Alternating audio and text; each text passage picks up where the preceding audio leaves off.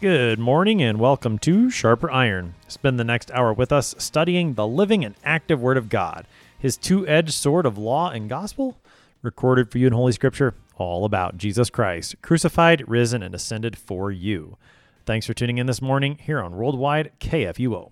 Christ for you, anytime, anywhere. I am your host, Pastor Timothy Apple of Faith Lutheran Church in Godfrey, Illinois. Thank you to our generous underwriters here on Sharper Iron, the Lutheran Church Extension Fund, where your investments help support the work of the Lutheran Church Missouri Synod. Visit lcef.org for more information. And Luther Classical College, a college for Lutherans by Lutherans, opening in fall 2025. Learn more at lutherclassical.org.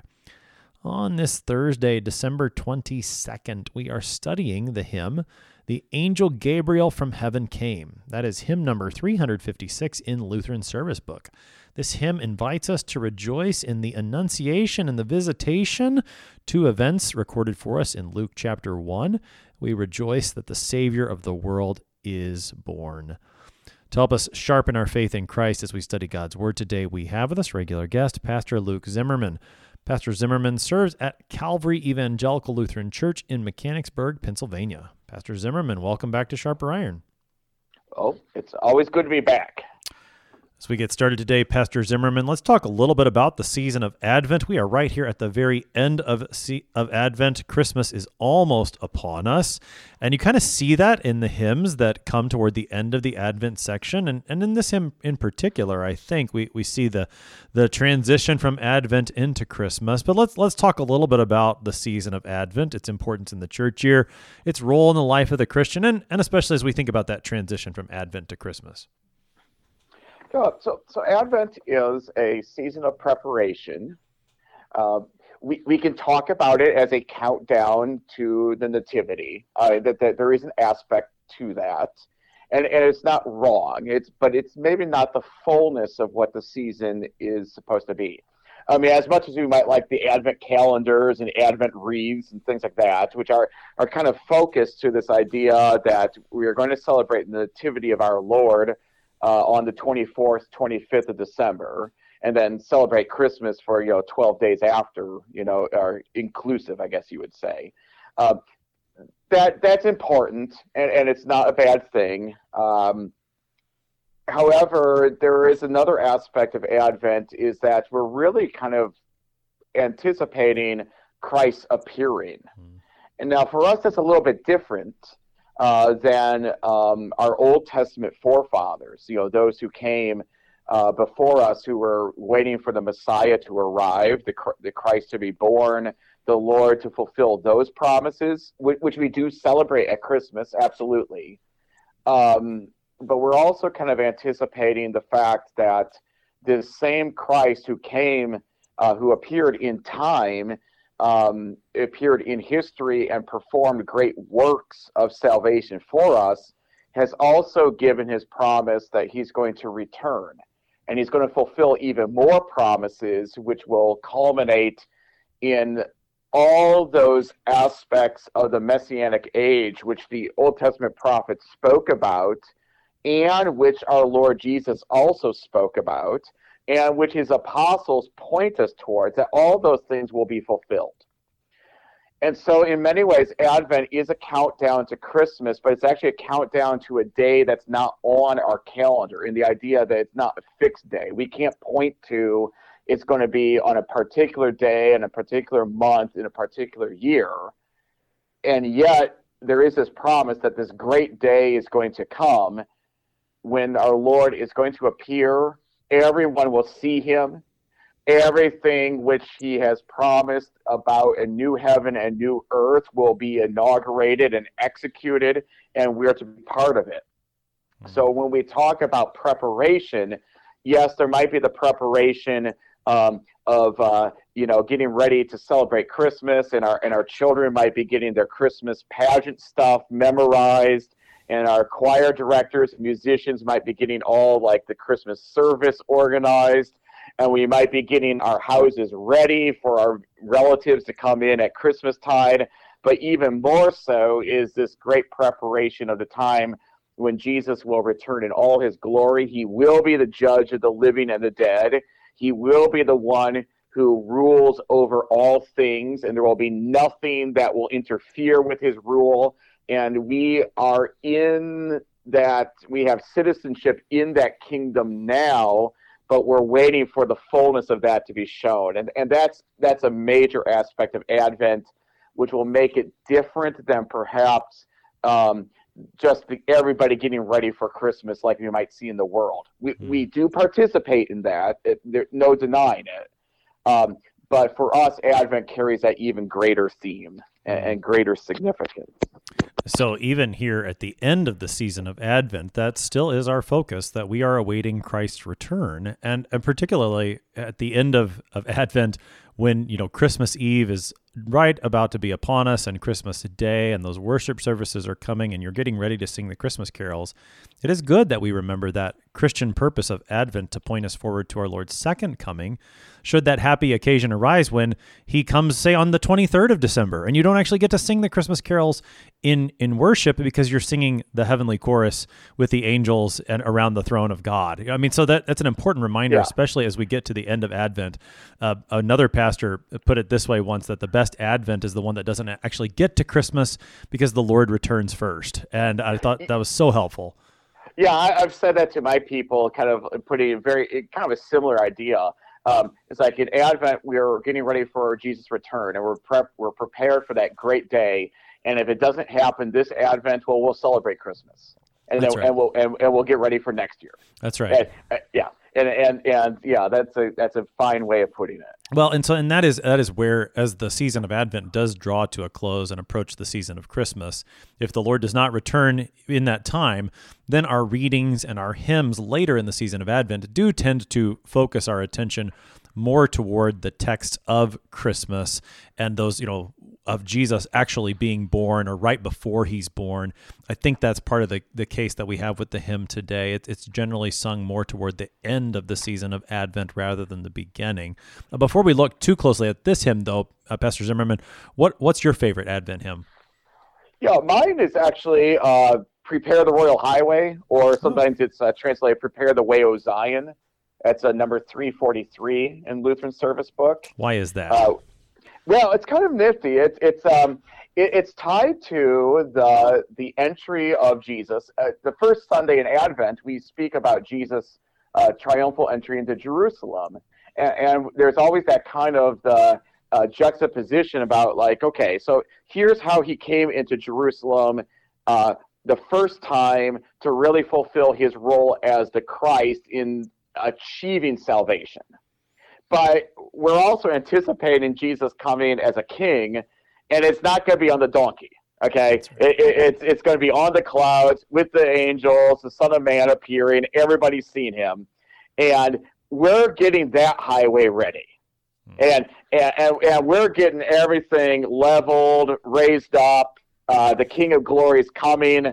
We're doing the Isaiah 40 stuff, which we're told to do, which John the Baptizer tells us to do as well. We're getting this King who's going to come, and we want to be like that crowd that welcomed Jesus into Jerusalem on that Palm Sunday. But we want to be part of that throng when everybody is going to acknowledge his monarchy and his rule, and that we recognize that this is going to be the greatest of kingdoms that will ever be in existence, and ours is never going to come to an end when he brings it in. And it kind of carries that, and it's got a nice melody, music to sing it to. Yeah, it is a very unique tune, especially the refrain at the end where you go up in fun intervals. That's a good tune. So indeed, Prepare the Royal Highway, number 343. Thank you, Pastor Zimmerman, for sharing that favorite Advent hymn of yours. Today we get to look at number 356, which is The Angel Gabriel from Heaven Came.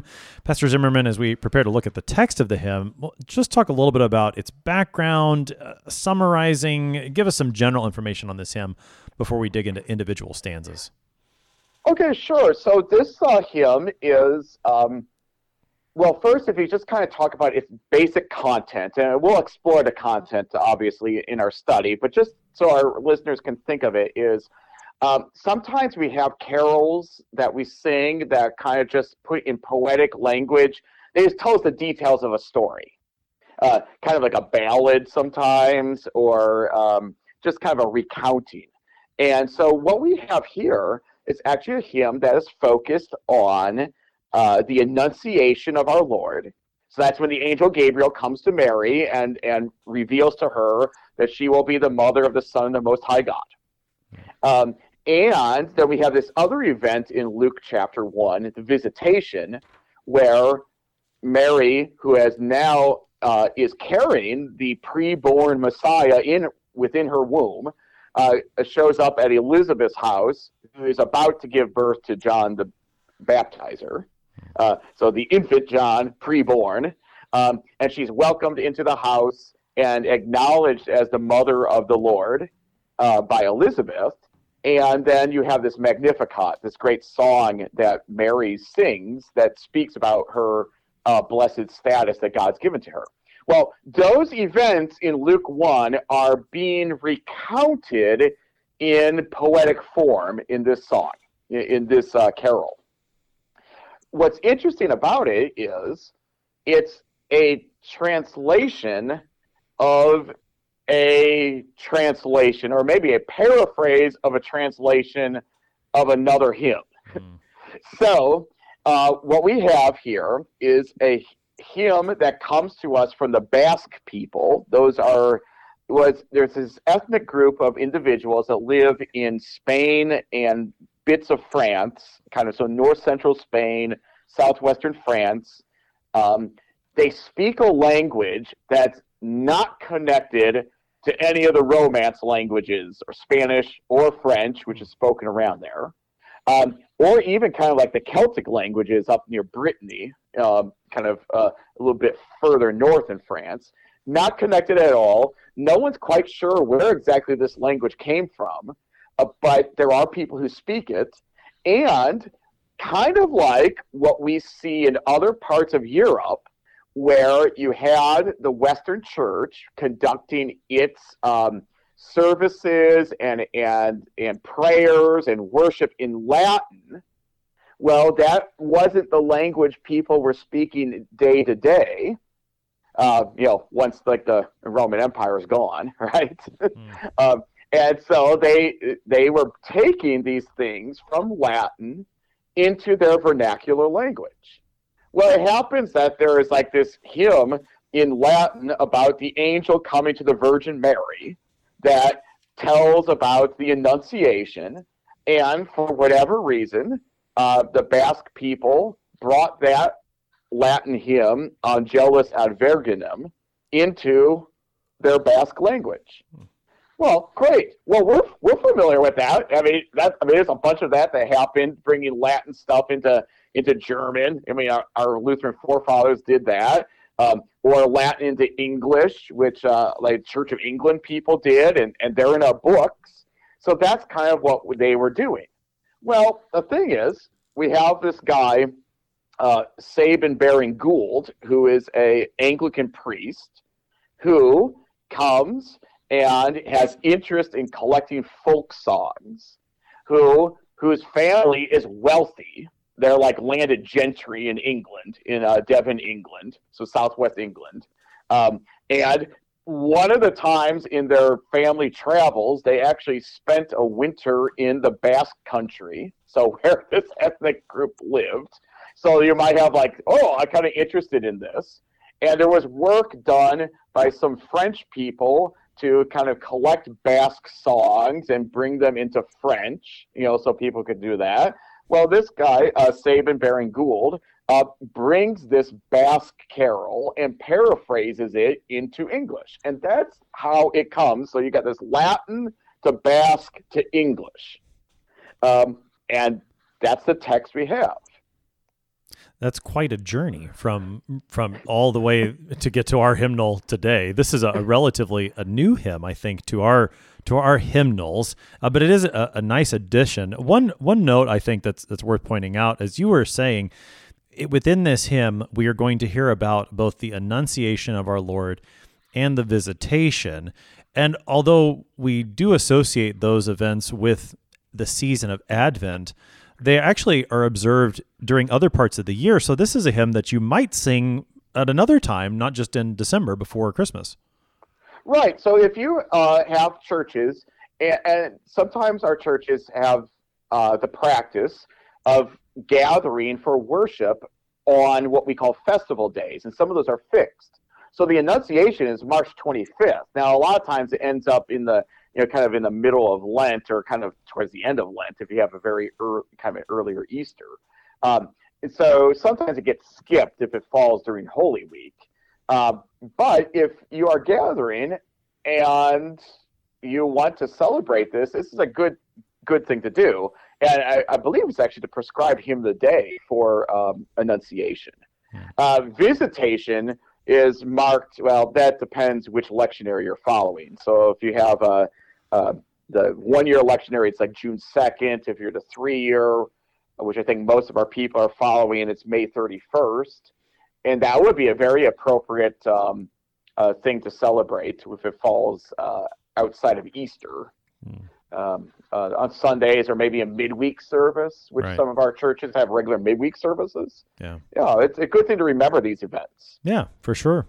I forget which calendar year it was, but there was one year in recent memory where March 25th, the Annunciation of our Lord, was also Good Friday, which that was a fun year because of the connections you can draw between what happens in the Annunciation and where Jesus is headed to the cross. So yeah, we have perhaps the opportunity to speak of such connections today in connection with this hymn. Again, we're looking at number 356 in Lutheran Service Book, The Angel Gabriel from Heaven Came. This is stanza 1. The angel Gabriel from heaven came with wings as drifted snow, with eyes as flame. All hail to thee, O lowly maiden Mary, most highly favored lady, Gloria. That is stanza 1 of the hymn, The Angel Gabriel from Heaven Came. So we're going to take this account bit by bit as it's recorded for us in the stanzas. This is stanza 1. I suppose it's worth pointing out, Pastor Zimmerman, that first line is slightly unusual syntax for most English speakers for the sake of poetry, but what it says is the angel Gabriel came from heaven. So yes. And so that's what we're talking about. When the angel Gabriel came from heaven to visit Mary, this is called the Annunciation. And the description is quite striking, with wings as drifted snow, with eyes as flame. That puts a wonderful image in your head. Let's talk about the image of the Annunciation that we're getting here. All right. So angels are these creatures that show up from time to time, that the Lord has made, and they carry out missions that he gives them. They are direct servants of the Lord. They're not humans, but sometimes they appear in like a human form, although other times they appear in like just strange form when you read in the scriptures. But one of the things that's in common is they tend to be apparently bright or shiny or dazzling white, and that's what that second line is picking up. So Gabriel from heaven, this angel Gabriel, shows up, comes down from heaven, shows up in Nazareth, pops right wherever Mary of Nazareth is, and it's, intense because angels just are this, way. So like the seraphim up in Isaiah, the angels, when they show up, we're going to get the Christmas hymns, the Christmas carols just around the corner, right? Bright light shining, shepherds are just going out of their mind, out of fear, right? Later, when we have the angels showing up, when Jesus is risen from the dead and the tomb is empty and the women come to the tomb, and you got these, this man appearing like lightning and white as snow clothing, right? Well, that's the image. That's the image we have of these angelic beings. They're not of this world. They are heavenly, and they are without sin. At least the ones who are not the fallen angels. They're without sin, and you kind of have perhaps that reflection of that nature being manifested in the way that they appear. Yeah, I think another place that you might consider is maybe the book of Ezekiel and that opening vision of the chariot. I mean, that's just one of those strange texts where the description of I think the angels or maybe it's the four living creatures. But again, you see the way that this hymn speaks of the imagery. It's not the angel Gabriel from heaven came like one of the precious moments babies. This is a mighty warrior who is coming to visit Mary with this good news, as it turns out. And that's one of the things I really appreciate about this hymn is that it does put a biblical, helpful image into our minds concerning the holy angels. Whereas, our culture is perhaps a bit confused when it comes to what we should be thinking about when we think about the holy angels. Right, and of course he's already appeared to Zechariah in the temple with the foretelling of John's birth. Of course, that didn't go very well. Right? Not for John, or not for Zechariah, at least. Well, right. I mean, the enunciation of that did go well. I mean, the message was given, but yeah, for Zechariah, it wasn't. It wasn't happening. Maybe in the way that it should have happened. That's right. That's right. For faithful. But so the same Gabriel is there, and he greets Mary. All right, so talk about the greeting that's given to Mary here in stanza 1 of this hymn. So when you think of the Annunciation and you have Gabriel saying, greetings, O favored one, the Lord is with you. And Mary is actually kind of troubled at this and trying to figure out what this means and why isn't there an angel here and how am I favored? Well, you have to think of who this is receiving this message from the angel. Nazareth is not a super prominent town. You're talking to a young woman who is betrothed to be married, but she's not of major significant status by her family, and these things just don't happen in Galilee, right? I mean, you can think of maybe in Jerusalem, maybe that's where something should have happened, and yet this is the individual whom the Lord has chosen to be an instrument used to achieve the incarnation of the Messiah. Out of all the women that ever existed, out of all the women who have ever gone before her, out of all the women who will have come after her, only this one has been chosen for that purpose. And it's not her who's chosen it, right? It's not like she took some sort of exam and it's like, okay, she scored the highest or something, or necessarily volunteered. Say, I will be it. It's not something she's achieved. It's a selection that's been made.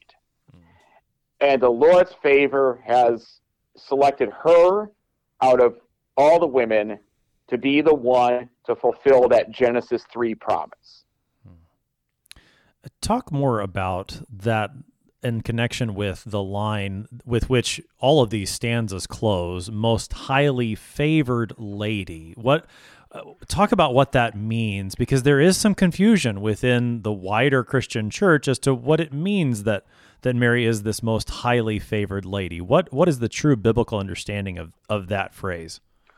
Yeah, it's really tied to this status she has as being the God bearer. That in Greek we call it a Theotokos. That's a theological term that the church has used as the one who would give birth to the seed of the woman that was promised back in Genesis 3. And our listeners might remember the fact, the world is created perfectly. The serpent deceives Eve, right? Eat of did God really say not to eat of this? She eats of the tree of knowledge of good and evil. Her husband Adam is apparently there and doesn't keep her from doing it, right? And he eats as well, and everything is thrown into disarray from that moment on.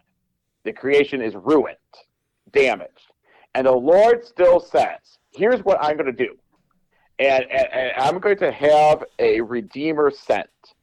And it's going to come from the line of this woman, right? From the one who ate of the tree. There's going to be someone born from a long line from her who's going to put this thing right. Well, that promise was hanging out there, unfulfilled. And the Lord says, though, this is how it's going to be fixed. So to be chosen to be the mother of the one who's going to do this is where this great blessed status is given to her. Mm-hmm. Now, our Lutheran forefathers spoke about that. They speak of her as, the most blessed virgin. They speak about her as worthy of the highest honor. But what's important is that this honor has been bestowed to her by God. And as our apology to the Augsburg Confession says, even though she is worthy of the highest honor, nevertheless, she doesn't want herself to be made equal with Christ, but instead wants us to consider and follow her example. And what you're going to see with the example of Mary is that she believes what is said of her. She believes that this promise God made is going to be fulfilled. She believes that she's been chosen to bear the Son of the Most High God because the Lord chose her. And her status is of that. It's of the Lord's choosing, the Lord's conferring. That's right. So her status is a gift. It is God's grace to her. The same grace that he shows to you and to me, he showed to Mary, and he did so in this very special way by giving her this child, the one that she would bear. And so she is rightly called Theotokos, the God-bearer, the mother of God, which is saying a lot more about Jesus than it is saying about Mary. And we're going to keep talking about Jesus. And as he is confessed in this hymn on the other side of the break, you're listening to Sharper Iron on KFUO. We're talking about hymn number 356 in Lutheran Service Book. We'll be right back. Please stick around.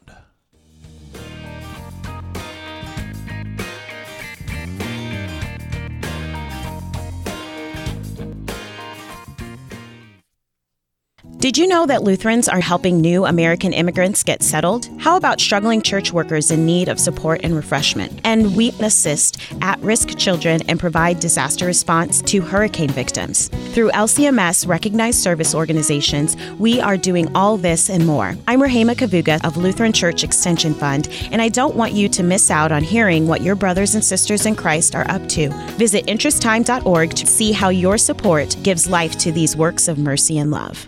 What do you think of when you hear the word college? Expensive? Liberal? Woke? Imagine a college that is affordable, a college that is unapologetically conservative and Lutheran, a college that won't take a dime of federal funding, a college that teaches the best of our Western heritage, a college where students grow in the Christian faith instead of leaving it behind. This is Luther Classical College, a college by Lutherans and for Lutherans. Visit our website, lutherclassical.org, subscribe, become a patron, and join the thousands who are making Luther Classical College a reality. Welcome back to Sharper Iron. It is Thursday, December 22nd. We are studying the hymn, The Angel Gabriel from Heaven Came. It's number 356 in Lutheran Service Book, and our guest today is Pastor Luke Zimmerman. He serves at Calvary Evangelical Lutheran Church in Mechanicsburg, Pennsylvania. Pastor Zimmerman, prior to the break, we looked at stanza 1, other than the word Gloria, but we'll save that till the very end of our conversation because it does show up in all 4 stanzas. Let's take a look now at stanza 2. For know a blessed mother thou shalt be, all generations laud and honor thee. Thy son shall be Emmanuel, by seers foretold, most highly favored lady, Gloria. That's stanza 2 of our hymn. This is all in quotation marks, so we're continuing to hear Gabriel's words to the Virgin Mary. Talk more about this. We're continuing the account from Luke 1. Right. So when Gabriel comes and brings the Annunciation, it starts with that greeting, "O favored one, the Lord is with you," and of course Mary's kind of confused about all this, and so Gabriel has to say, well, don't be afraid, right? You found favor with God, and that's where this highly favored lady phrase that is repeated is mentioned. But then it kind of comes down to business here, though. Here's what's going to happen to you. Behold, you will conceive in your womb and bear a son. You shall call his name Jesus. He will be great, will be called the Son of the Most High. The Lord God will give to him the throne of his father David. He will reign over the house of Jacob forever, and of his kingdom there will be no end. That's kind of the Annunciation proper, if we want to use that kind of phrasing. So this is what is carried here in poetic form, right? If you look at those first two lines, we can just kind of render it in plain, normal English. I want you to know, or you need to know, you are going to be a blessed mother. And because of that, all the generations that come in after you are going to give you, I guess perhaps our children, our kids, young ones might say, "That's terrible," right? They'll give you props, right? They are going to honor you because of this honoring and favoring God is given to you, that you will be the mother of the Son of the Most High God. And your son is going to be called Emmanuel, or God with us, which we'll talk about in just a moment. Okay, but those first two lines are basically just kind of putting in poetic language some of the details of the Annunciation proper. And at the visitation, this is also what is confirmed, because when Mary, who again is carrying the preborn Christ within her, by that point, when she's visiting her relative Elizabeth, who's also with child, right, with John the Baptizer, preborn also, when she comes, Elizabeth recognizes her, right, saying, "Blessed are you among women, blessed is the fruit of your womb," right? Why is this favor given to me that this, the mother of my Lord is here at my house, right? And that is what then Mary in the Magnificat, which flows, that's part of that visitation, and taking in all this, says, right, all generations will call me blessed, right, from now on. Why?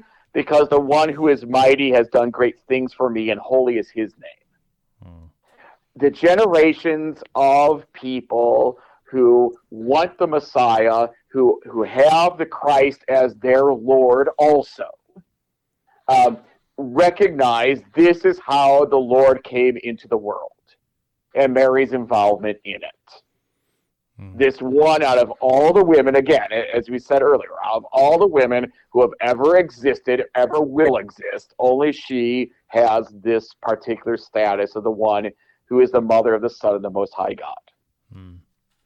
Now, within this stanza, you've already made the connections to Luke chapter 1, and that's where the event is recorded. But as the hymn continues, particularly into the third line, there's some meshing of other texts. The name Emmanuel by Sears Foretold sounds like a reference not to Luke as much as it is to Matthew. Yeah, and that's the kind of the interesting thing is like, when we're coming up with Christian poetry, which really kind of hymn writing is, we're not limited to only one text. That's right. Unless you're going to be just paraphrasing the Psalms, in which case okay, fine. And there's a whole Christian hymnody, line that just does that. But for us, we're going to be like, okay, well, if we're going to be talking about just exactly who it is, who Mary is going to give birth to, well, we got some other details given. You got this great promise hanging out from Isaiah 7, right? The virgin will conceive, give birth to her son, and call his name Emmanuel. And we read in Matthew's gospel that kind of information was sort of important for Joseph to learn about, right? because when you read about the account of Christ's birth in Matthew's gospel, there's this whole big thing that when Mary is found to be with child, her betrothed husband Joseph is kind of like, yeah, I don't know what's going on, but this ain't like right. Yeah. and it takes some convincing of him to understand what exactly has happened. That's when in Matthew chapter 1, the angel of the Lord appears to Joseph in a dream. And he says, don't fear to take Mary as your wife. That which is conceived in her is from the Holy Spirit. And it goes on a little bit further that Matthew, the gospel writer, wants all of us to know, this is how the Isaiah 7 Emmanuel promise gets fulfilled in its full way. Okay? This is how God is with us. That God actually literally becomes one of us. He assumes humanity, takes on a human nature, is made man, as our creed says. And that's who this child that Mary is bearing, that's who it is. Mm-hmm. Talk more about that name, Emmanuel, and the comfort that is ours because Jesus is the one who bears that name. So the big kind of thing is we got to kind of say, so how are we actually given access to God? How do we have God present favorably for us? Because you can have God actually present unfavorably, bring judgment, condemnation, fire, brimstone, drop that kind of visitation, if you will. But for us, we actually have the thing that God gets into the creation and gets into the middle of our mess and takes it upon himself, carries that guilt, carries that burden on himself, bears it, fulfills the law on our behalf, experiences actually the condemnation that we rightly deserve, and does it as our great substitute. And that's what this Jesus is. That is how God actually is with us.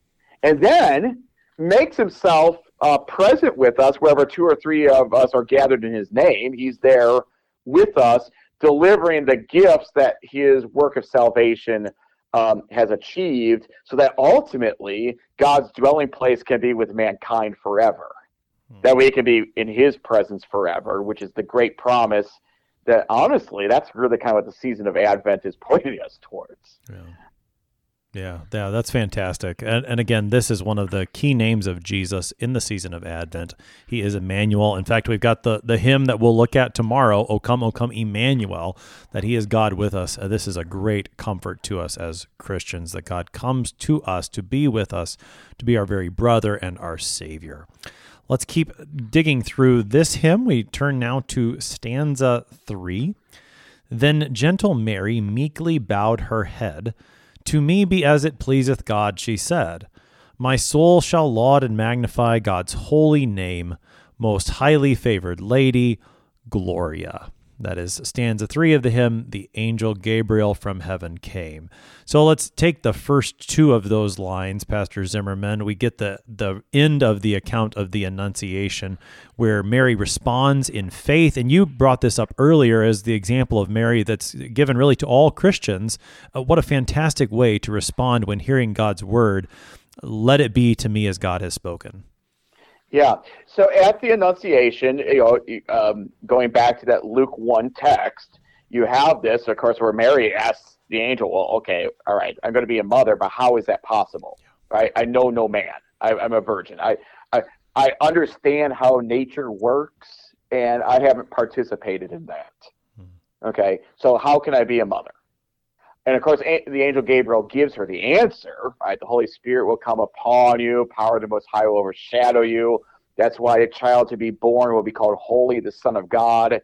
And your relative Elizabeth in her old age has conceived, right? And nothing will be impossible with God. And that's laid out for Mary. And her response then is, behold, I am the servant of the Lord.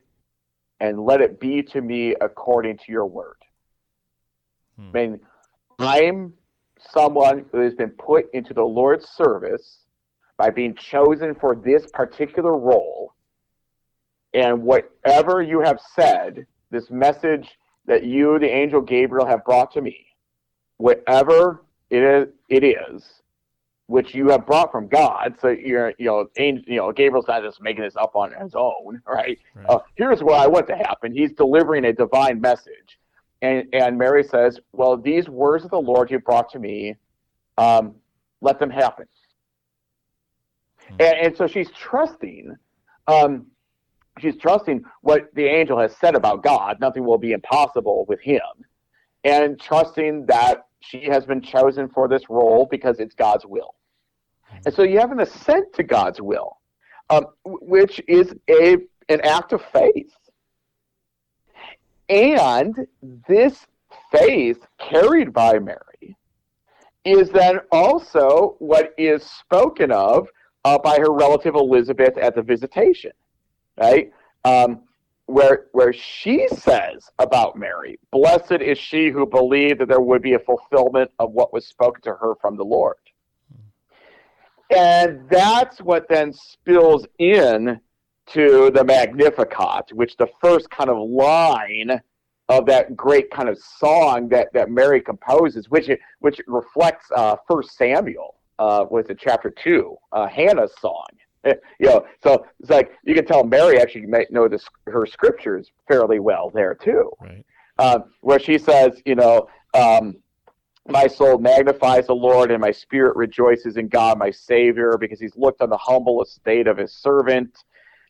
And that's what is being put in that poetic form in line 3. My soul shall laud and magnify God's holy name. Right. So I love how the hymn does this. It suddenly transitions just ever so briefly from the Annunciation to the Visitation with just that one line. But I do think it invites us to consider what happens with the Visitation and in Mary singing the Magnificat. So we don't have to talk about every single detail there, but talk more about that event. As you mentioned already, part of Gabriel's word to Mary in the Annunciation is saying to her, your relative Elizabeth is pregnant in her old age, as a reminder that nothing is impossible with God. That then spurs Mary onto what is called the Visitation. Talk a little bit about that, and then what we find in the Magnificat and the way that relates to all the things we've been talking about in connection with this hymn. All right, that wide open question. Yeah, that's right. Have at it. Good. All right. No, it really is good. Because what you have is the Visitation kind of event really serves as kind of a confirmation of what had happened in Nazareth. Again, the faithful who have been told with John's birth, because like earlier in Luke 1, where you have the announcement of John being born, is that when the angel Gabriel brings that notice to Zechariah, John's role as the forerunner is disclosed. And so if he is the forerunner of the Messiah, then really the Messiah is like on its way. And now it's been identified who that Messiah is going to be born from. That's what Gabriel tells Mary. But Elizabeth is believing this. Unlike perhaps her husband Zechariah, she's kind of like, okay, well, this is what's supposed to happen. And she's trusting it's going to happen. And Mary is trusting what's going to happen. But what is ultimately taking place here is a fulfillment of the great salvation promise. And that's really what the Magnificat song of praise that Mary offers at the Visitation speaks about. She does speak about her worship of the Lord. She does speak about the fact that the Lord has looked upon her humble estate, and out of all the people, she's been chosen to bear this. But what then she then starts to go into is not really her role and status, but the things that God does for all who fear him, for all the faithful. His mercy is for those who fear him from generation to generation. The Lord demonstrates his strength by what he does. He doesn't allow the mighty and the exalted in the earth to hold sway forever. So it's going to be just what they impose, but rather he's going to carry out his will. And his will is going to, at times, turn these things of the world upside down so that the proud aren't the ones actually running things. The mighty on their thrones are going to be pulled down if they're going to trust in that. Those who are of a humble estate but are putting their faith in the Lord, they're going to be exalted. Those who have been oppressed and hungry and pushed away from God's good things, they are going to be given God's good things. And the rich and those who actually have accomplished it by oppression and affliction and squeezing out the interests of others, well, they're actually going to be shown who's really in charge, and they're going to go away empty. The Lord is helping his servant Israel because he said he's going to. He's remembered his mercy. He knows the promises he's made. They're not just empty words, but he spoke these things to Abraham, the one whose faith was reckoned as righteousness, the one who believed that he would be a father of many nations and that all families would be blessed through his great heir. All these are tied into this faith that they are trusting and believing God's promises and God's actions. And now, when they take their kind of most concrete form, not just a Messiah promised, but now this Messiah who's going to be showing up, that the one who's been chosen to be the instrument through which that incarnation is going to happen and the birth is going to happen, she has shown her faith.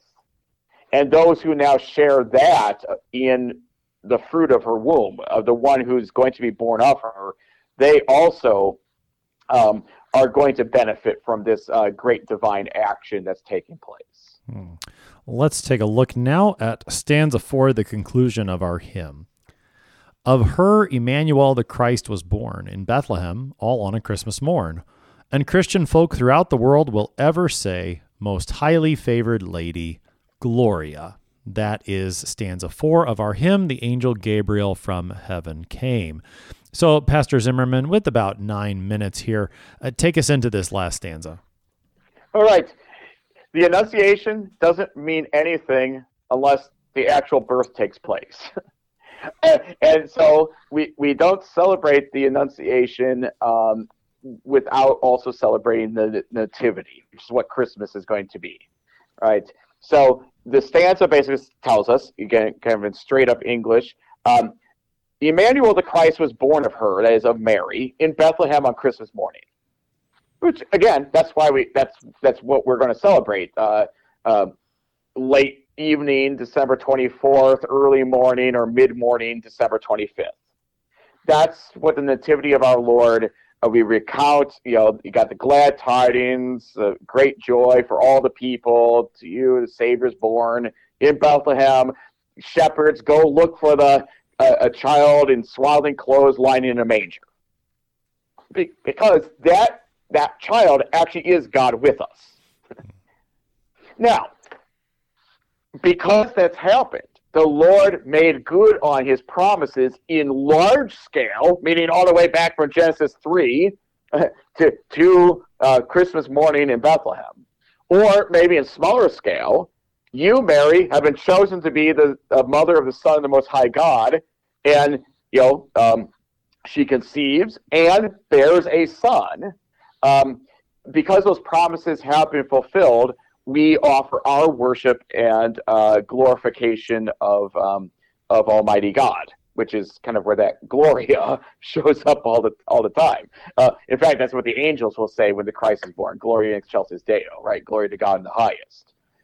And along with all the people who are believing this, we recognize, again, Mary as that most highly favored lady. She is that woman chosen out of all the women, again, who have existed in the world's history. She is the one who is chosen to be this mother of the Son of the Most High God.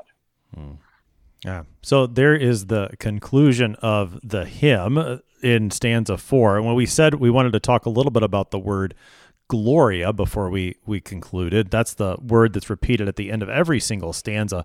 What does the word Gloria mean, and why do we hear it so often around the end of Advent and during Christmas? So it's just for glory from Latin, and we hear about it because it's a word of praise and worship. And why do we offer our praise and worship of God? We offer it because of what he has done. And maybe back up just slightly. We offer it because we have been made known. Or it's been made known to us what God has done. Right? That's the great news. We weren't there. We weren't in Nazareth when the angel Gabriel appeared. We weren't in the hill country of Judea when Mary visited Elizabeth. We weren't in the Bethlehem plain when the angels show up and tell us a child has been born. But all that news, all that information, all the details of that have been made known to us, and we're pointed to and says, that's God at work. That's God fulfilling his promises. That's God doing the greatest thing for you. He actually assumes humanity, carries your guilt, your sin, bears it, and suffers for your sake so that you might live. And that is why we then grant our worship and give our worship in response to this great news that has been made known to us. Advent is putting that into our minds again. Long line of promises. They've been fulfilled. We're also anticipating the great promise, new heaven, new earth, new age, the Messiah's complete reign. That's the one yet to be fulfilled, but we're anticipating that it will be. And as these promises are told to us and the fulfilling of them is told to us, we find our place in that whole line, and we realize it's actually all been done for me. And that elicits our worship, our praise of God for this great goodness that he's shown to us, so that we might be saved by Mary's son. So we also might have the same faith that Mary had in hearing about this promise being fulfilled and her place in that long line. Pastor Zimmerman, with just about 2 minutes on the morning, help us to wrap things up. Show us how this hymn, again, points us to Christ as the one who was born of Mary. All right, so the whole thing really just hangs around knowing just who this child that Mary is going to bear, what his identity is. This is a fulfillment of God's great promise. Because this has been done, and we recognize how God chose to do it, we can then speak about Mary as the highly favored lady, because her son actually is Emmanuel. And then with her, we can say, I want these things to be done as pleases God. Yes, I want this salvation which her son brings to be given to me, because that's what pleases God. And that this God with us was born in Bethlehem because God wanted to be literally in our presence to redeem us. And that's the great gospel, good news of great joy message that we'll celebrate at Christmas. And Advent tells us there's going to be a day when we're going to see it with our own eyes, just as Mary saw Jesus with hers. Pastor Luke Zimmerman is pastor at Calvary Evangelical Lutheran Church in Mechanicsburg, Pennsylvania, helping us today with hymn number 356 in Lutheran Service Book, The Angel Gabriel from Heaven Came. Pastor Zimmerman, thanks for being our guest today. Very welcome. Glad to do it. I am your host here on Sharper Iron, Pastor Timothy Apple of Faith Lutheran Church in Godfrey, Illinois. If you have any questions or would like to make any comments on the program, please send us an email, kfuo@kfuo.org. It is always a pleasure to hear from you. Thanks for spending the morning with us. Talk to you again tomorrow.